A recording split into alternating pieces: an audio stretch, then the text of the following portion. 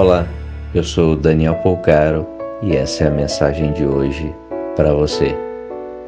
Temos uma tendência a levar muitas coisas para o lado pessoal. Busque não alimentar isso. As pessoas agem da maneira que, de certa forma, nos machuca por antes de tudo elas estarem machucadas. Pessoas que estão de fato iluminadas não vão nos atingir. Nossos irmãos que ainda nos machucam é porque precisam da nossa compreensão e irradiação de luz. Pense nisso, compartilhe com quem você ama. Te convido a me seguir lá no Instagram. Procure por Daniel Polcaro com L. Um grande abraço de paz e luz.